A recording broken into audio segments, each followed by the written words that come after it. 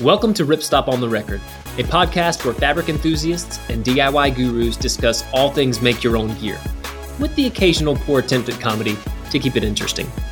I'm Kyle Baker, the owner and founder of Ripstop by the Roll, and we're excited to have you listening. Welcome, everybody, to episode 37 of Ripstop on the Record. Today, we have our last, but definitely not least, adventure sponsor, Sarah, who is joining us from Canada. Welcome, Sarah. Hi. We are super excited to have you here. I can say without a doubt that your projects were the most memorable in terms of it's just what you made was super eye-catching. And I've seen it being posted around on Instagram and Reddit and things like that. So I'm super excited to talk to you today and hear more about these awesome creations that you made for your adventure. But before we get into that, just tell us a little bit about who you are and where you live. Yeah, so I'm Sarah Quackenbush, and I share my life with my partner and my two dogs, Perrin and Say. Where I live, well, currently I'm in Ontario, but we're in the middle of moving right now. So the last few years, we've been in Montreal. Before that, I lived out west, and I'm originally from Ontario. So we're hoping to head back out west, and I'm just in the process of selling the house and getting moved. Very exciting. I know that every time we talk to someone from Canada, we have to pull up a map because we are like, we don't know what's going on up there. So that will definitely be helpful for us in terms of which area you're talking about, since Canada is so massively large. So what do you do? Like what drew you to DIYing? Do you have a job where you work with your hands a lot and you're used to constructing stuff? Or how did you land on the idea of, I should really be making my projects, but what else do you do outside of that? So I've sewn for a long time. So that it was just kind of a natural extension. My husband likes to tell me that one of my hobbies is trying new hobbies. So I've kind of got a lot of them. In the short, I like to make things and I like to spend time outside. So I sew, I quilt, I spin yarn, I garden, which is one of those fun ones where you get to be outside and make things at the same time. I do a little bit of dog sports, a little bit of dog sport and astrophotography, and then pure outdoor things like hiking and snowboarding and cross-country skiing, whitewater kayaking. Started dabbling in climbing before the pandemic started, but then all the gyms closed and there's not much outside here. So that'll be picked up later. I love that. I do think that there is a common theme that we see with a lot of DIYers, which is they don't normally only do one thing. And I think you definitely epitomize that, like that hobby of having new hobbies. It's a great way to put it. I've actually never heard that one before, but I can definitely identify with that. Yeah. And then like in terms of a job, my background's in geological engineering and project management, but my husband and I wanted to live in the same place for once. He was in Montreal, so I moved back east. I can't work in my field there because of the French language. It's done in French. I don't speak French, so I went back to school for computer science and just finished that degree up about 2 weeks ago. So now I get the always terrifying prospect of the job search. Congratulations. Thanks. That's really exciting. Going back to school is never easy, especially when you're going back as like, a mid-20s or later 20s adult and you're surrounded. So props to you for putting yourself out there and getting more education. That's super awesome. Yeah, thanks. Yeah, school, love to learn the new hobbies thing. Yeah, but school's not really my jam. So I'm glad it's over. Fair enough. I think we can get down with that as well. I think that makes three of us. Awesome. So tell us about your adventure. I know that you might have done a few mini adventures, a misadventure. So we can kind of run through those as you see fit. Just whatever you want to share. It's always great to kind of know, people love to know distances, time of year, and obviously location. Yeah. So distances are not going to be impressive on this one. These were very much like normal, like that's okay. Off holiday adventures. So originally I was going to do the Puckasaw Coastal Trail, Superior Coastal Trail, and a canoe trip later on in the year. But COVID restrictions in the spring and then some dog health issues we had kind of changed up what I did. So the two big ones I ended up doing were a trail in Quebec called I'm just going to say it in English because it's not in English. It's a French name, and I'm just going to butcher it and embarrass myself. So it's the Border Trail in French, and then the Superior Coastal Trail, which I did in mid-June. So the Border Trail was the one that was a bit of a misadventure. I did it in mid-May. I just finished up all the gear making and like ran out the door. I was going to do like a yo-yo flip-floppy thing to avoid a shuttle. And it just kind of right from day one didn't go as planned. So it was originally to be 8 days. I did 4 days. They are between 20 and 30 kilometers a day. The weather was really not as forecasted was the first part, which I could deal with in itself. It was a little bit colder than I expected. It was raining. It was hail. I got hailed on 5 times one day. Which I could have dealt with in isolation. It was actually really good gear testing. But then it kind of compounded with the fact that the map I had bought and the like signposted maps had different closures listed, and it's on the border of the United States and Canada. So it's out in Eastern Quebec and is on the border. And a lot of the trail is on the border cut, which kind of freaked me out a little bit. Like I'm kind of an anxious person. And so maybe it wasn't the best choice for like my first trip out in the spring. Again, because that's a very, very French area. And so the English, like in the city, English is a little more easier. And the little bit of French I can do can get me by, but it definitely wasn't going to out there if I ran into trouble. The signage was not super clear. I understood it enough to know that there was hunting and private property, but not enough to understand what, like I was on the trail. I can read maps at least. And so I could tell I was on trail, and you could see the official like trail markers, but again, highly anxious person. It was maybe not the best choice in that regard. I don't think I was ever anywhere I shouldn't have been, but I was always worried I was somewhere I shouldn't have been.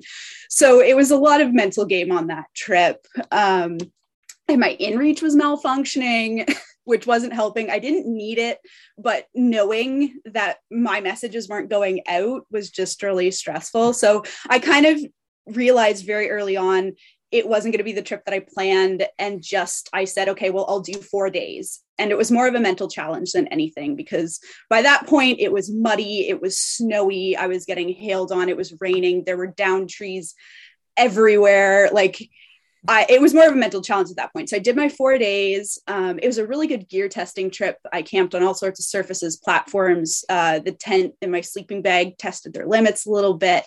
I know we go into like how stuff works a little later, so I'll go into that more in depth later. But so it was a good gear testing trip. It was a good, like, not all trips are type 1 fun.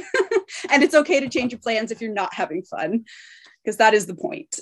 Yeah. And I think we talked about this on the last podcast episode, but hiking and making your own gear, there's some similarities there, right? So you can plan maybe for 2 weeks or a month to make a tent or a tarp or a backpack, and something's going to end up a little bit different than how you had originally envisioned that gear being. And same with any kind of adventure that you're doing. You could plan for 3 years to fly across the world and hike in Australia, and you might get awful weather or something crazy. It doesn't always go exactly as planned. So I think that spirit definitely transfers over from creating your own gear to any kind of adventure that you're having. And it seems like that's kind of what you're relaying back.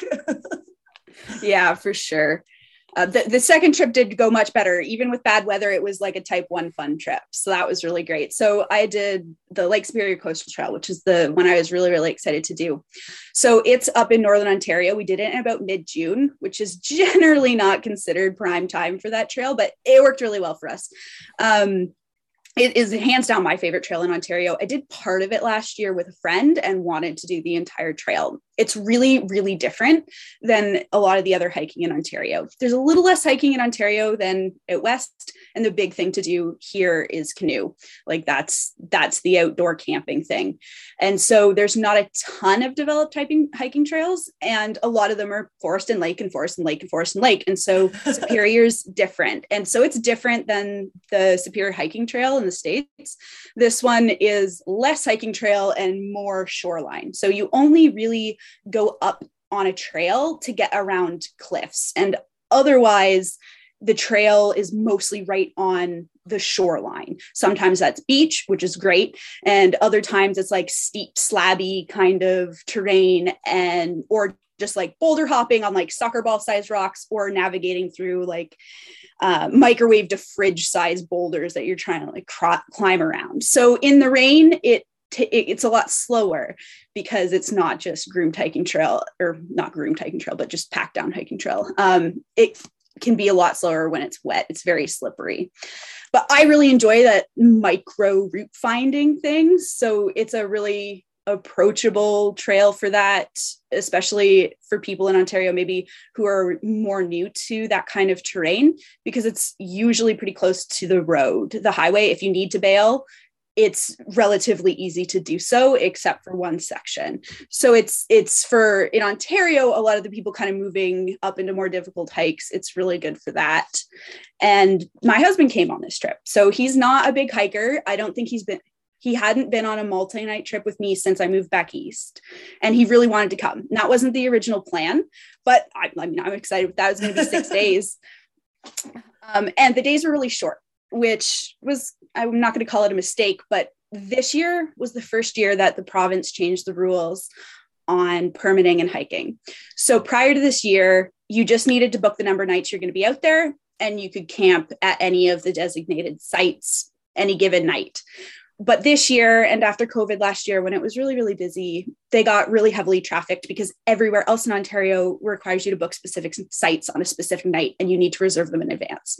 So they got kind of overwhelmed. And this year they brought it into line with the other provincial parks, which is a little more challenging on the trail, because if you get weather, you might move substantially slower, like half or worse speed than you would go when it's dry.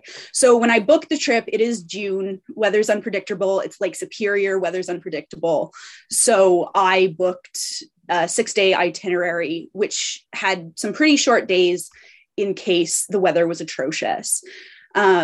So 6 days was too long for us, even in bad weather, but I wouldn't have known that before. And hanging out in camp is definitely the preferential option to trying to be in the dark or like like just being miserable, especially once my husband ended up coming, because he can do type 2 fun, but that's not why he's coming. But yeah, so it ended up being a really great trip. We had rain most days. I think it didn't rain one day, but it was really humid. It was on the cold side. So I think like freezing at night, some nights, 13 at night, some nights, which was pretty warm. And it never got higher than about 20 during the day, all Celsius. I'm not sure what those are in Fahrenheit. But that worked for us. Both of us run kind of hot. And last summer when I did this trail, it was in August and it was very hot. And I just roasted out on the shoreline. There's very little shade in spots. So the colder weather worked for me, and so did it. Again, good gear testing. So it is Lake Superior. It's very windy, and we did have some very windy days, some stormy days. So it was really good for that. So overall, the gear worked really well on this trip. I was very happy with it. Again, I think we go more into that later. But my husband also had a lot of make your own gear stuff that wasn't like for this specifically, but I make my own gear for a long time. He also started because he wanted to get to hammock camping. So there's a lot of make your own gear on this trip. And so that was really fun. I'm glad you mentioned the terrain and stuff, because like Avery said, Canada is not exactly top of most minds of Americans, but specifically like central to Eastern Canada. Like when people think of like outdoors, they think of British Columbia, they think of Alberta and Banff and stuff like that. And I think that Ontario is probably maybe like a bit of a hidden gem of Canadian outdoor experience. So I didn't even know. I was going to ask you about what it was whether it's trail or rocky. I mean, but Ontario stretches from, what is it, like north of Vermont all the way over to like Michigan. Like it's a huge amount of space that like has very variable climates and everything like that. Yeah, no, for sure. And so when you're talking about Ontario hiking, you've got your notable kind of different trains. You've got your Lake Superior, which is the coastal trail, and a Puckasaw is similar. It's a little longer, a little less, like it's probably got, I haven't done it, but from the research I'd done, people are kind of saying it's got about the same amount of challenging terrain, but there's more miles. So there's more easier sections, but it's kind of similar. And then you've got the other really notable hike in Ontario in terms of terrain is La Cloche in Killarney. The La Cloche Silhouette Trail, which has like the big white quartzite hills, which are really unique. And then you've got stuff like Algonquin Park, which is more your Canadian Shield trails and bogs and lakes and that kind of thing. But there's not like, like Western Alberta or most of BC, where you've got these huge hiking networks. A lot of it in Ontario is crown land, and a lot of it's canoeing. That's kind of the big thing here. And that's what my parents are into. I haven't got into it a lot. I was hoping to do some this summer. But yeah, that's the big thing here is canoe trips. That makes sense. So if I want to start tying in the gear and stuff now, a question that I do like to ask people, and it normally doesn't vary too much, but I'm always curious about to ask no matter what, is does your gear, the gear that you designed at least, did you make that specifically for the environment that you're in, or the environment just in mind, or did you do any engineering on your gear because of the climate and you're on the beach and you're on rocks and things like that? So not for this specific trip, because this is pretty isolated in terms of overall what I do. We are hoping to move back out west, so that's kind of more gearing towards what I'm doing.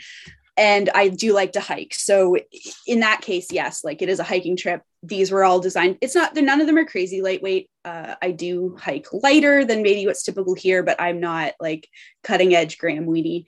I'm somewhere in the middle of that. So none of them were crazy light, but they all had like an eye towards light for what they are. Sure. Gotcha. So to bridge that in now, what did you make?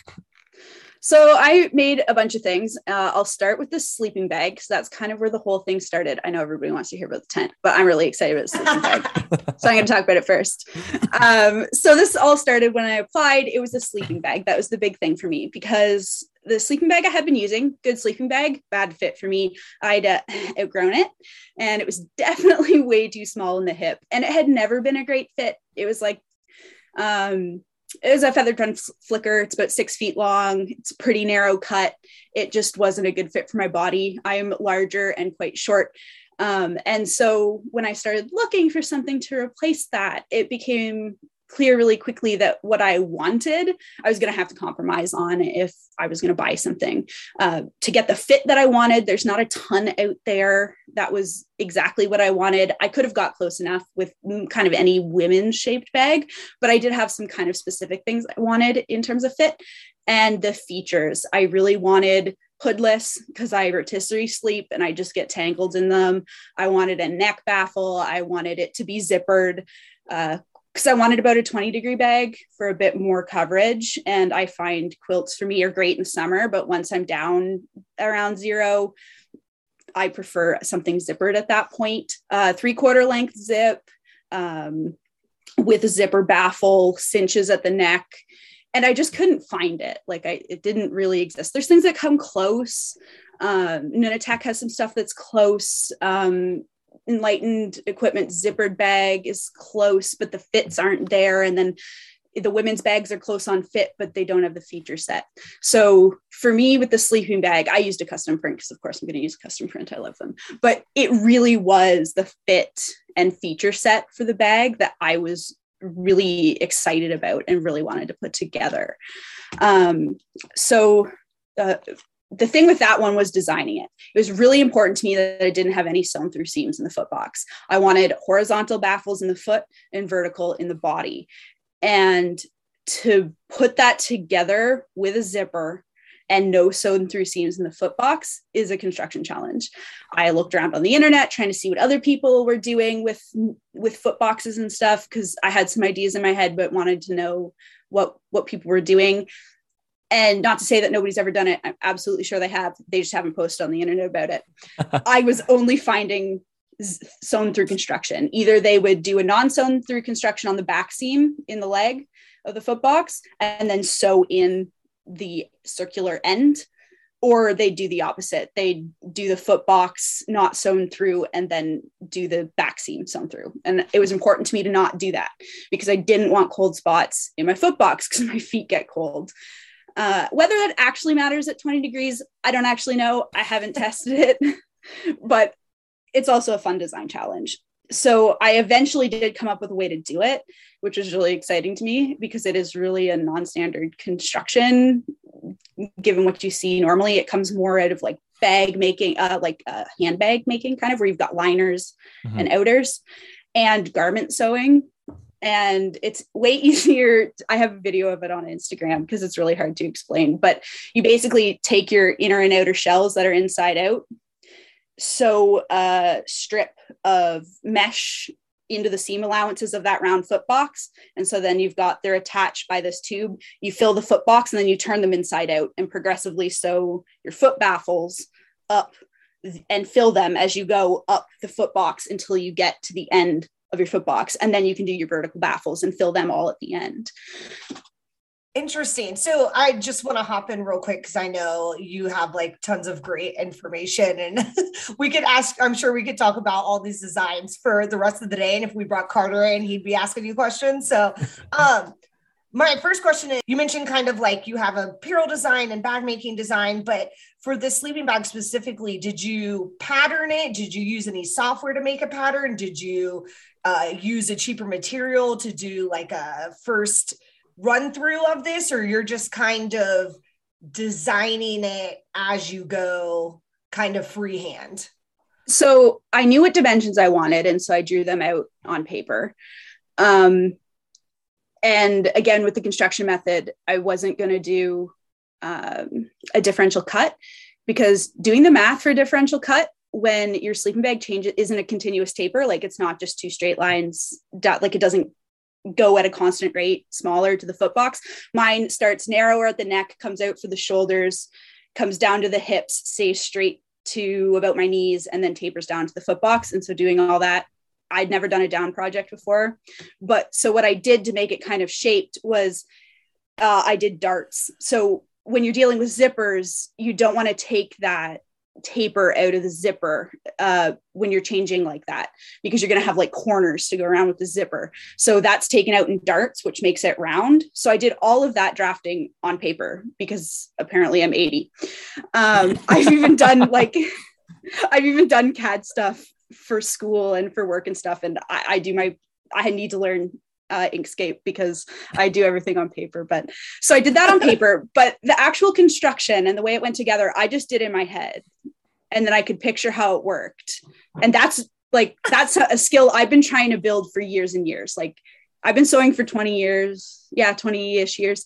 And the picturing in 3D is really, really hard.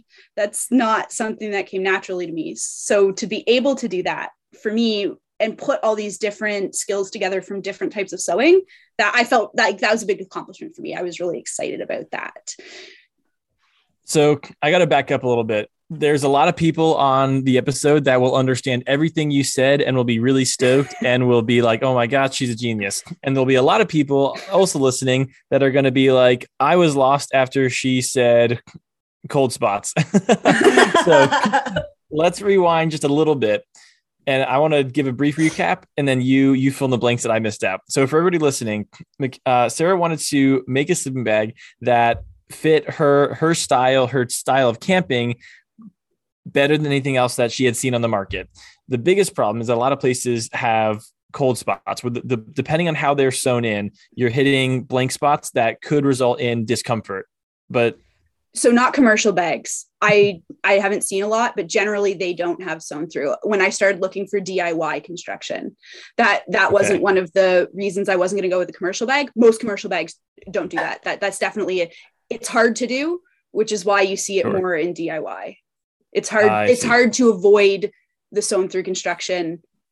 It's more complicated. So you see more sewn through construction in DIY. At least that's what it looks like on the internet. I'm sure there's people out there doing it.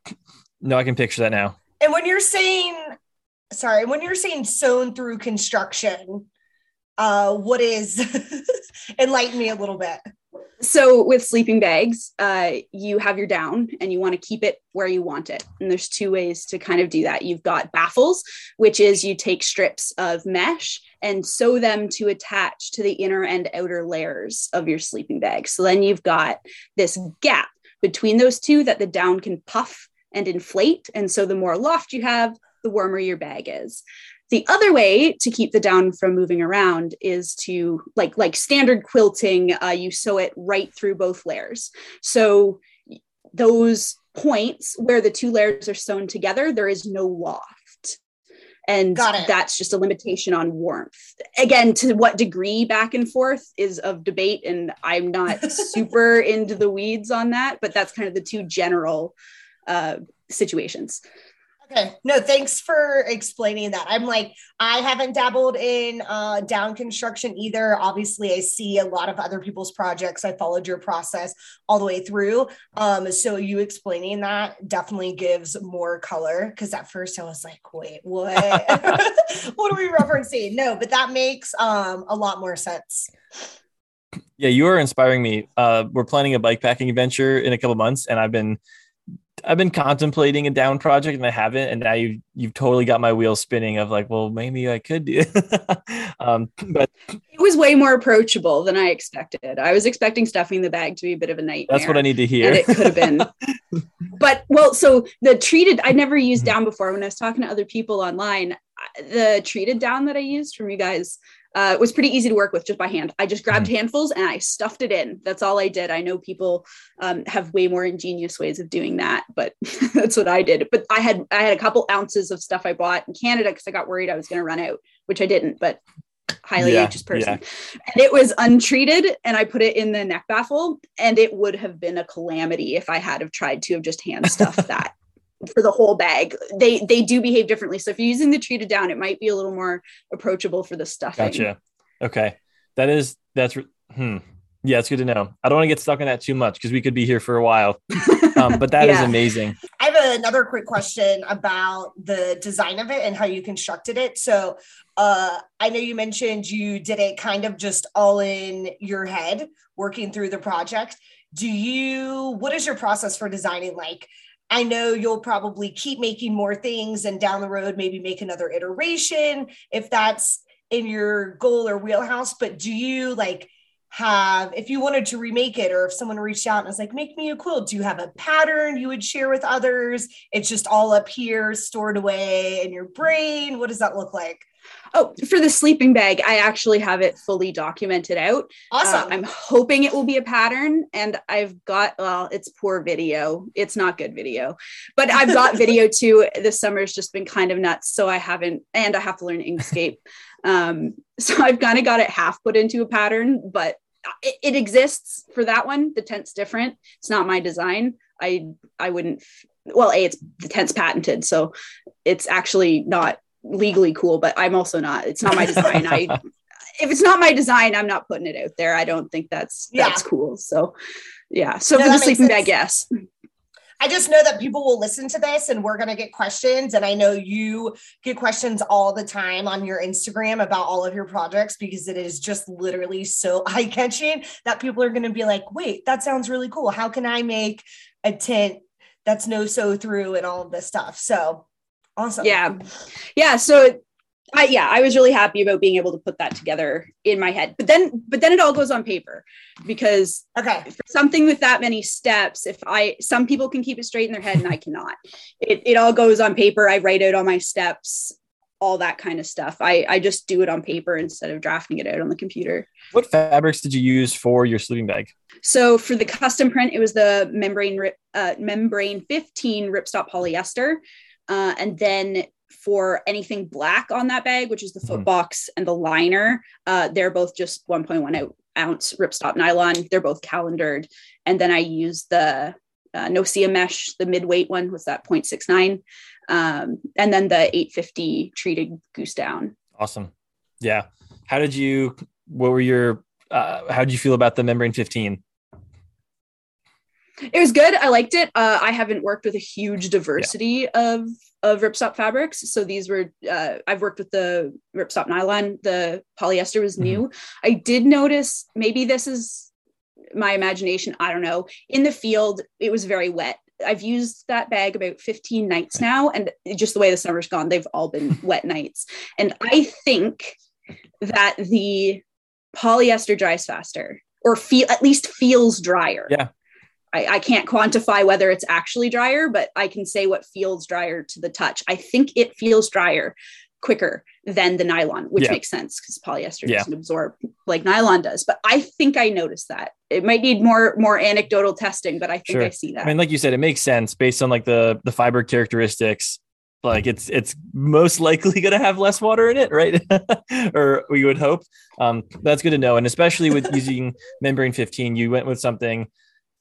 I mean, that the membrane stuff, I find it can be really horrible to work with. Not to scare anybody away, but it's so light and it can be very difficult. So I think choosing the 15 was probably a good idea. Plus just a little bit more durability, and your weight's not great with a membrane 15 either. You know, it's not a heavy fabric by any stretch of the imagination anyway.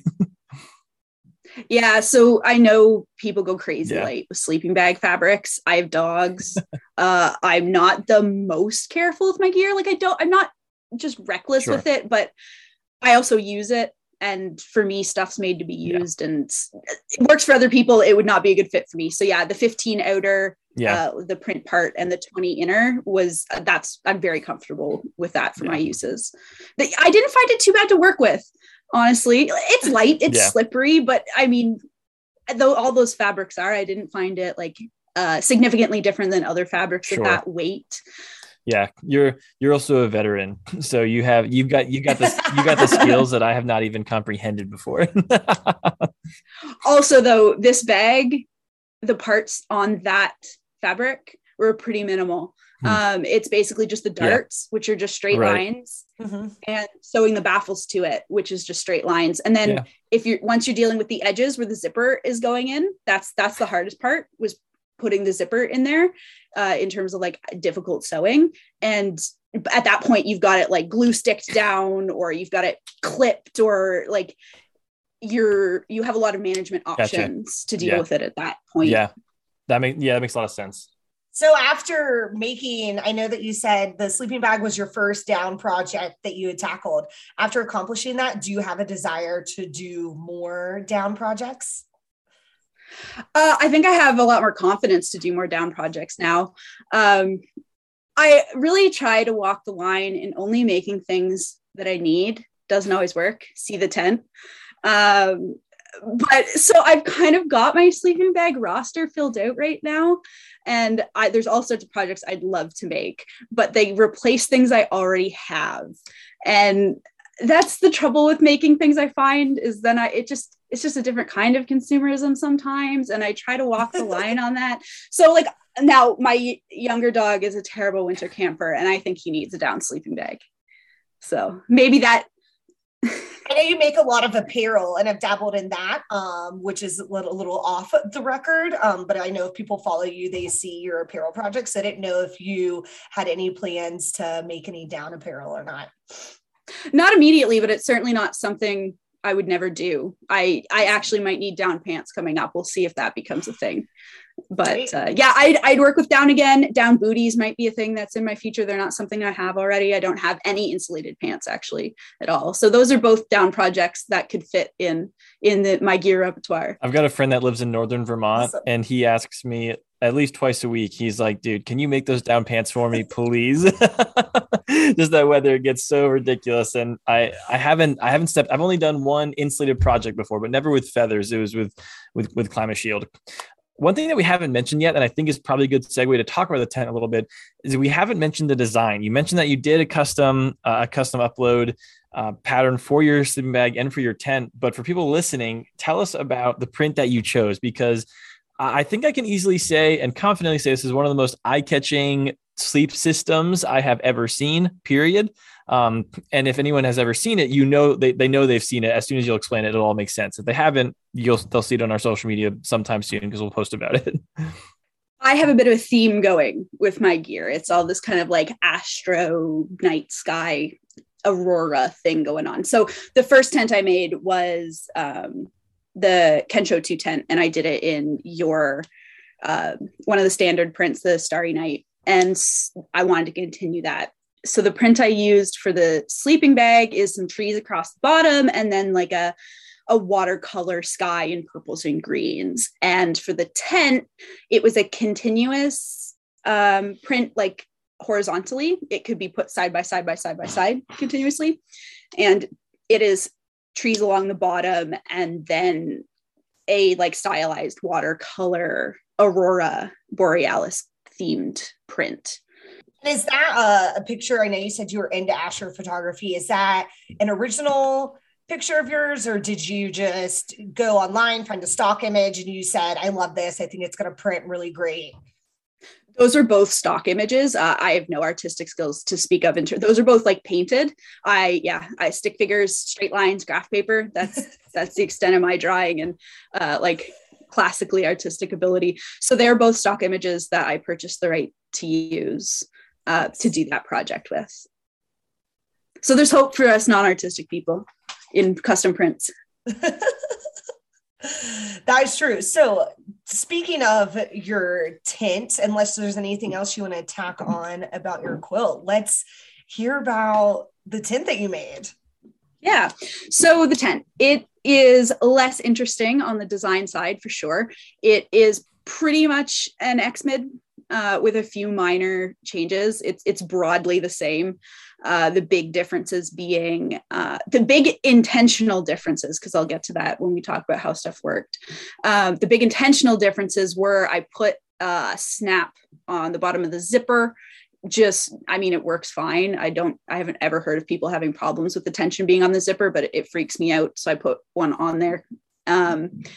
The way the inner clips into the peaks is different. The actual one uses buckles and then is able to use that attachment point for the pole tip grommet. I pitch handles up, so I didn't need that part. So I did that whole thing a little bit lighter with line lock on the inner and just a grosgrain loop on the peak, and then I can adjust it. I can clip it in. It's easy to take out.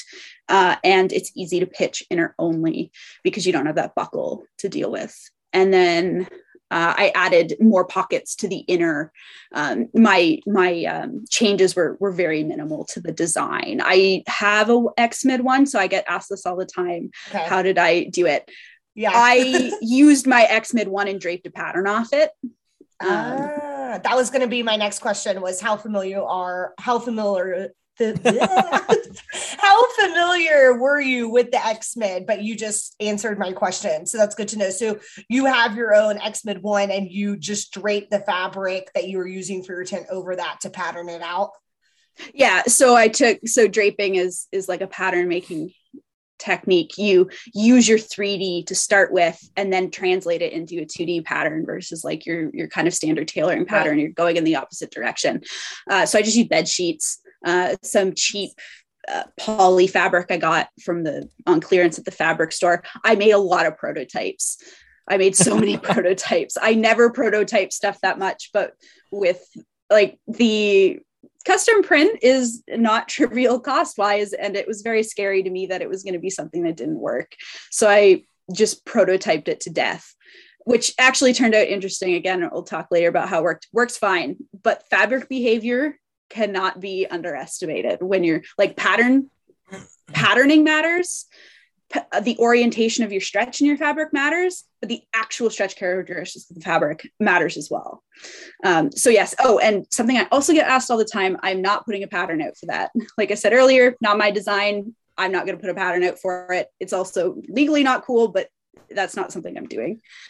No, that totally makes sense. And I know that even though you use the XMID and Dan Durston's design, I know that I've seen him repost your thing. So I think, imitation is the best form of flattery, but I think, you're doing what artists do to support each other is, hey, this wasn't mine, I'm not going to put it out. Yeah. But you also worked really, really hard to do that too. So I totally understand, but hopefully you can help inspire other people to give them the knowledge. Sometimes a lot of people just, especially on the internet, want to be like spoon-fed all the information as we know. And you're like, I did all the research on my own and it took me 32 hours. So, you could do the same. So, yeah, Dan was super cool about it. It's for a personal project. That was all cool. Yeah. And, he was super cool about it. Awesome. So yeah, I just thought I'd mention it because I do get asked like several times a week. For people that don't know about this tent, this is an awesome balance between kind of like the classic tent to tarp shelter back and forth, because I feel like it splits the bill really well. Like I've been in Carter here, he's got the 2P, and so I've been in a couple of times, and I really like how it does split that bill between like not fully being enclosed, like 4-wall tent. You have a little bit better airflow, and you have much better gear accessibility where you can still be in a tent and store your gear in a covered area. It's a phenomenal design. So if you haven't seen it, go check that out. But is that why you did this one specifically, or because it was local to you so you could, check out the pattern, or did you also find the functionality to be kind of superior like everybody else has? I love the functionality. Yeah. It is a balance. Like it is not the lightest, it's not the biggest, but I love the balance, and how easy it pitches is a big thing for me too. Like that one on the Superior Trail, it was the first time my husband had used his underquilt with the bug net. And I think the first night until he got it figured out, it took him about 2 hours to set up. That's not something I like to tinker. I don't like to tinker. I want to get there. I want to put in my 4 stakes and my 2 poles and be done. So I love the design. I love how functional the tarp portion, the fly portion of it is alone in the winter. I don't do non-bug net things in Ontario. If it's not the dead of winter, that is not the place. At least for me, it's too buggy for me. I love the design. It was a bit of I keep calling it a vanity project, but it was not. I already had the tent. It filled the niche I wanted it to fill, but I just kept picturing it in this custom print. And it's a fun learning project, because the orientations of the grains had to be right. And I don't do a lot of tent design, but it's interesting. And so it was a good stepping stone. I had something I could model off of and have kind of that safety net when you're dealing with custom prints, and still have a design I knew I was going to love. Give us all the nitty gritty tent specs, because I know people love to know those things. So what fabrics did you use to make the tent? And then what were the final tech specs of the tent, and like how much did it weigh basically? Yeah. So 1.1 ounce custom printed sill poly for the fly, the same, but not custom printed for the inner floor. I went light on that. I wanted to test it. My other tent I made, I used Hex 70, but that tent, which is overkill, that's a really heavy floor. But I've got dogs, and that tent was specifically for me and my 2 dogs. That's the Kensho 2. Was the use case for it. So I went excessive with the floor, and it's always worked fine. I wanted to try just the standard sill poly for the floor of this one, because it's pretty easy to replace. Like if I hate it, if it doesn't work, I can just rip it off the bottom and put a new one on. It's worked totally fine. I will see how it works over time. It isn't like the most waterproof for a floor, but it's been functioning just fine. The bivy I have in 1.1 is working fine.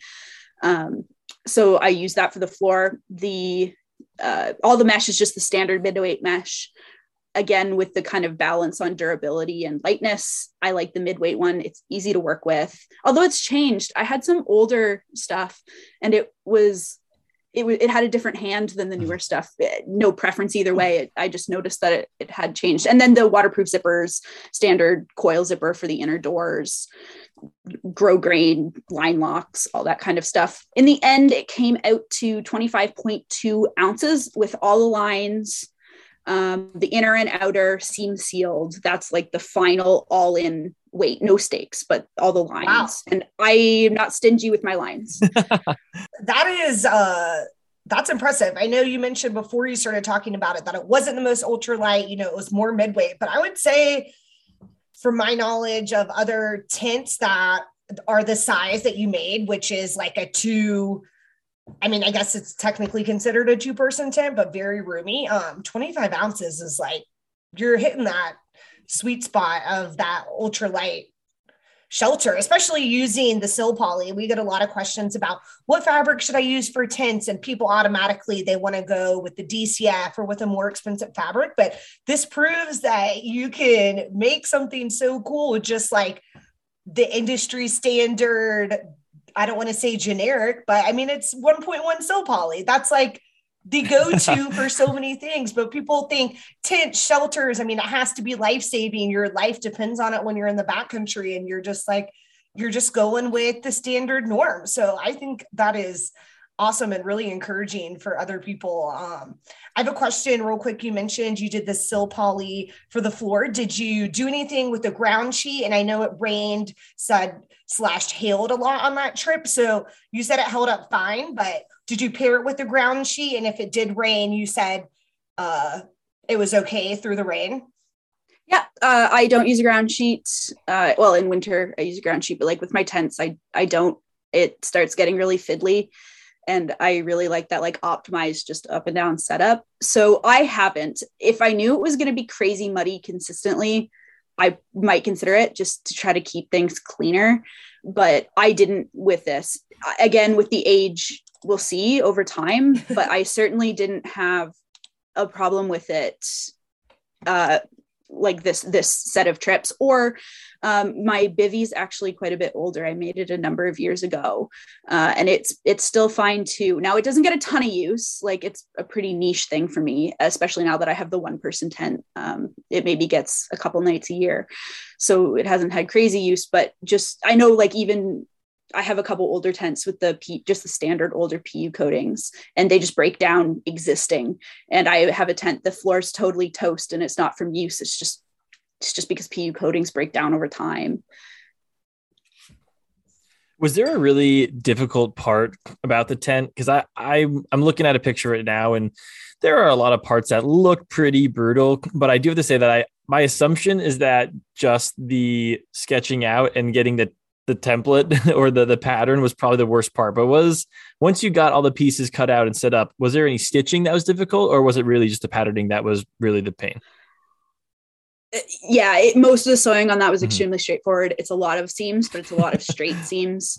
I used it isn't a pure flat feld, but it isn't the kind of modified French flat feld that you see use a lot. I sewed them outside, trimmed down the one, folded the other in it, and stitched down a second line. So it's not like a perfectly true flat feld, but it's not the hybrid French. I hadn't used it before on an actual project. I've used it in clothing, which are a little easier to use when you're dealing with, because you can iron them better. I iron my synthetic fabrics when I'm sewing them, which freaks people out. Freaks people out a lot. It makes the seams and stuff way easier to work with. It makes them look way nicer with less puckering. You just got to use a really, really low iron. Test it on a scrap, make sure it's not going to melt anything. Really, really, really low, a synthetic setting. And I find it makes things a lot easier to deal with and work with. And that's something when I post things about that so I get a lot of questions about. So I thought you iron them entirely before you pattern and cut out at all, or you iron before you do the flat feld so the seam is easier? If I'm doing multi-step seams, so something like a modified French flat feld, the thing you see a lot, I don't know that it has an actual name, but you see it a lot in DIY world. Every step I'll iron it open, for instance, then iron it flat in the direction I want it to go.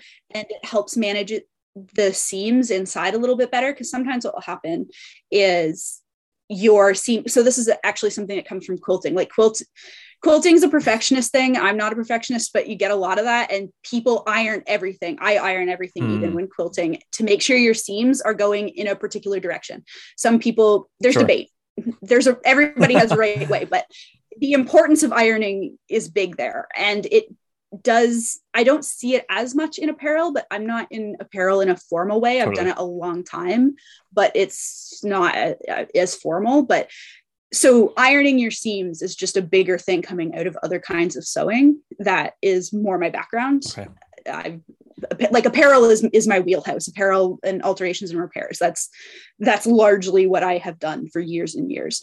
And so, the ironing and multi-step seams just helps manage your seam allowances better. They get caught up in things. They don't flip flop. Sometimes it'll start on the left and it'll flip to the right, and it makes it hard to work with in further steps. It just makes all that a little bit especially easier. With puckering too. Like with those long seams, I've made 2 tarps, and that does become a problem when you're looking at like that hybrid French felt seam. Like you can very easily end up getting a little bit more fabric in one area, or like you accidentally sew a piece that's it can pucker and it can bunch pretty easily. So the ironing, it's not something I would have thought about, but I definitely see what would make the seam running way easier and a lot less hazardous.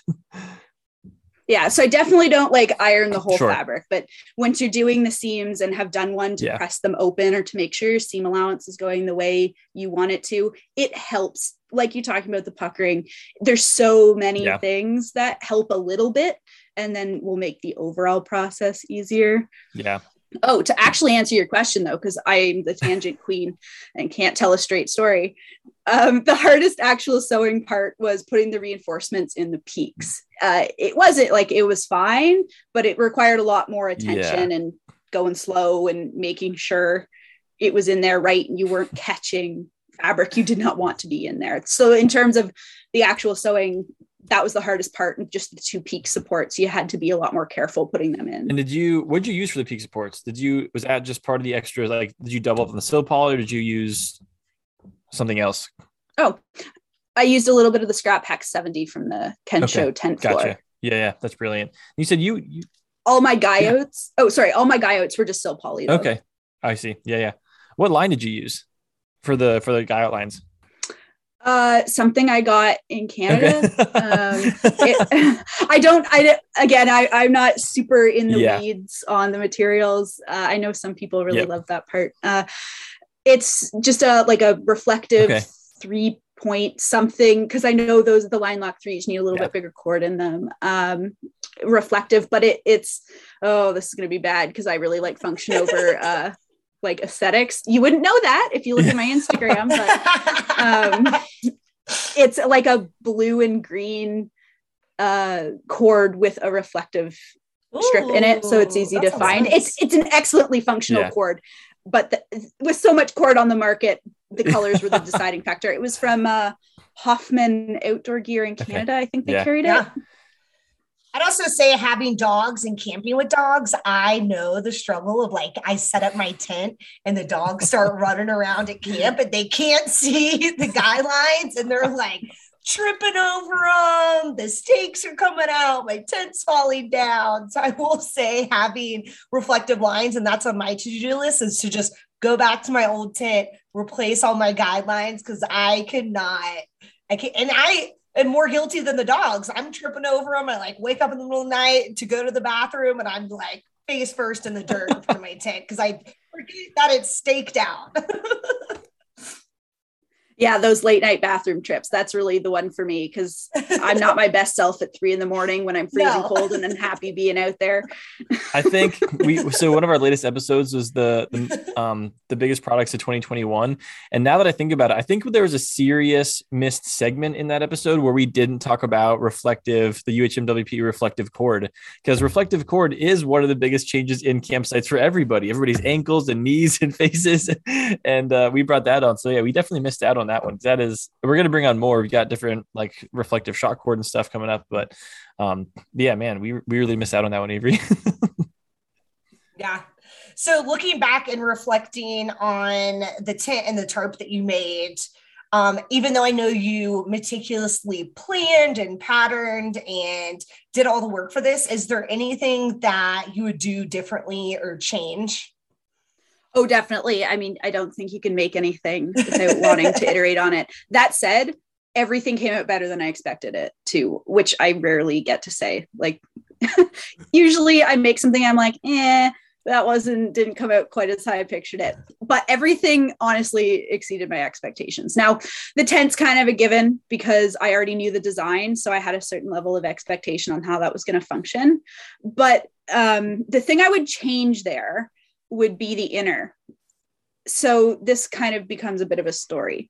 So the inner is fine, it works, but it is based off the actual X-Mid inner. However, the outer pitches a little differently than an actual X-Mid. Pitch is fine, pitch is nice and tight, but it does pitch differently. It needs longer poles because the fabric itself, they're both Sil Poly, but I believe the coatings are different. I think the coatings are different. Not 100% sure. That's my running theory. And the fabric of the X-Mid has extremely little stretch in the bias in particular, because it is a woven. It's not like it's stretchy, but bias stretch is a thing and it matters, especially when you're dealing with tent patterning. And so the 1.1 ounce Sil Poly overall, once in a tent, and on the bias, I think I have a story somewhere of me showing this bias stretch on the 1 ounce silk poly.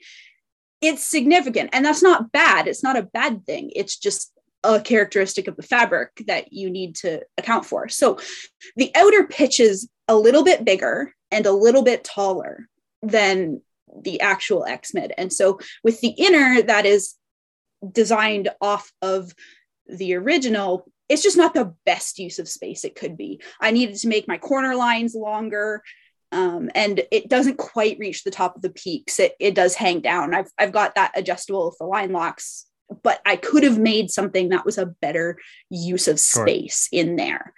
Now that the stretchiness is really interesting. Like I said earlier about this has been a really interesting opportunity to play with tent design in kind of a safe and economical way. It has been interesting to see with pieces that are almost exactly the same size that are in the same grain orientations and see how it behaves differently. That's been really interesting. What I found is this kind of 6-1, half a dozen of another. It needs the longer pole settings. So I actually had to swap the poles my husband uses with mine, because mine were the women's poles that are short, which works fine with the actual X-Mid, but I need the longer ones for mine. And it pitches a little easier nicely on uneven ground. Like I do find with my actual X-Mid, if the ground's uneven, it can be a little harder to get like a really tight pitch. Whereas with this extra stretch kind of compensates for that. However, if you mess up the footprint, when you peg it in rectangular on the base. Mm-hmm. And if you're wrong with mine, the stretch amplifies the wonkiness and you're going to have to redo it. Whereas with the X-Mid, the actual one with the less stretchy fabric, it'll tolerate a little bit more off kilterness than mine will. If you're off, the stretchiness just amplifies how bad it is. So it's kind of 6-1, half a dozen of another. Once you're used to pegging it out square, it kind of doesn't matter. But I know one night on the border trail, the actual campsite was just like this deadfall, wind-blown mess. And I was super nervous in there. I couldn't find anywhere I was super comfortable to pitch that something wouldn't come down.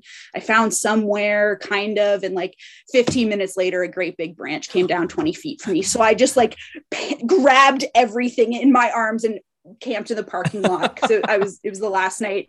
I had to walk back to my car after that. And I was like all flustered and I was already kind of having a hard day because that's when I realized my inReach was definitely not working. And I was so flustered and I had to peg that thing out like 4 different times before I got it right, just because I was flustered and like my heart rate was up. And so it's just a trade-off on that. I find with it, it's interesting. I was glad I got to learn that.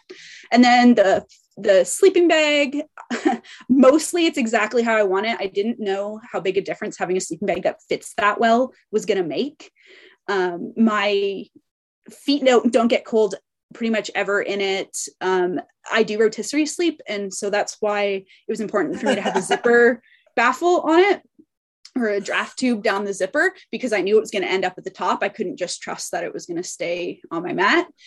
But because it fits, I'm not dragging it around with me so much when I roll around. It rolls around a little bit, but I don't get tangled in it in the same way. So that's really cool. I did forgot to add a hang loop on the foot when I made it. So that's the big thing I'd change so it can hang properly with my other sleeping bags.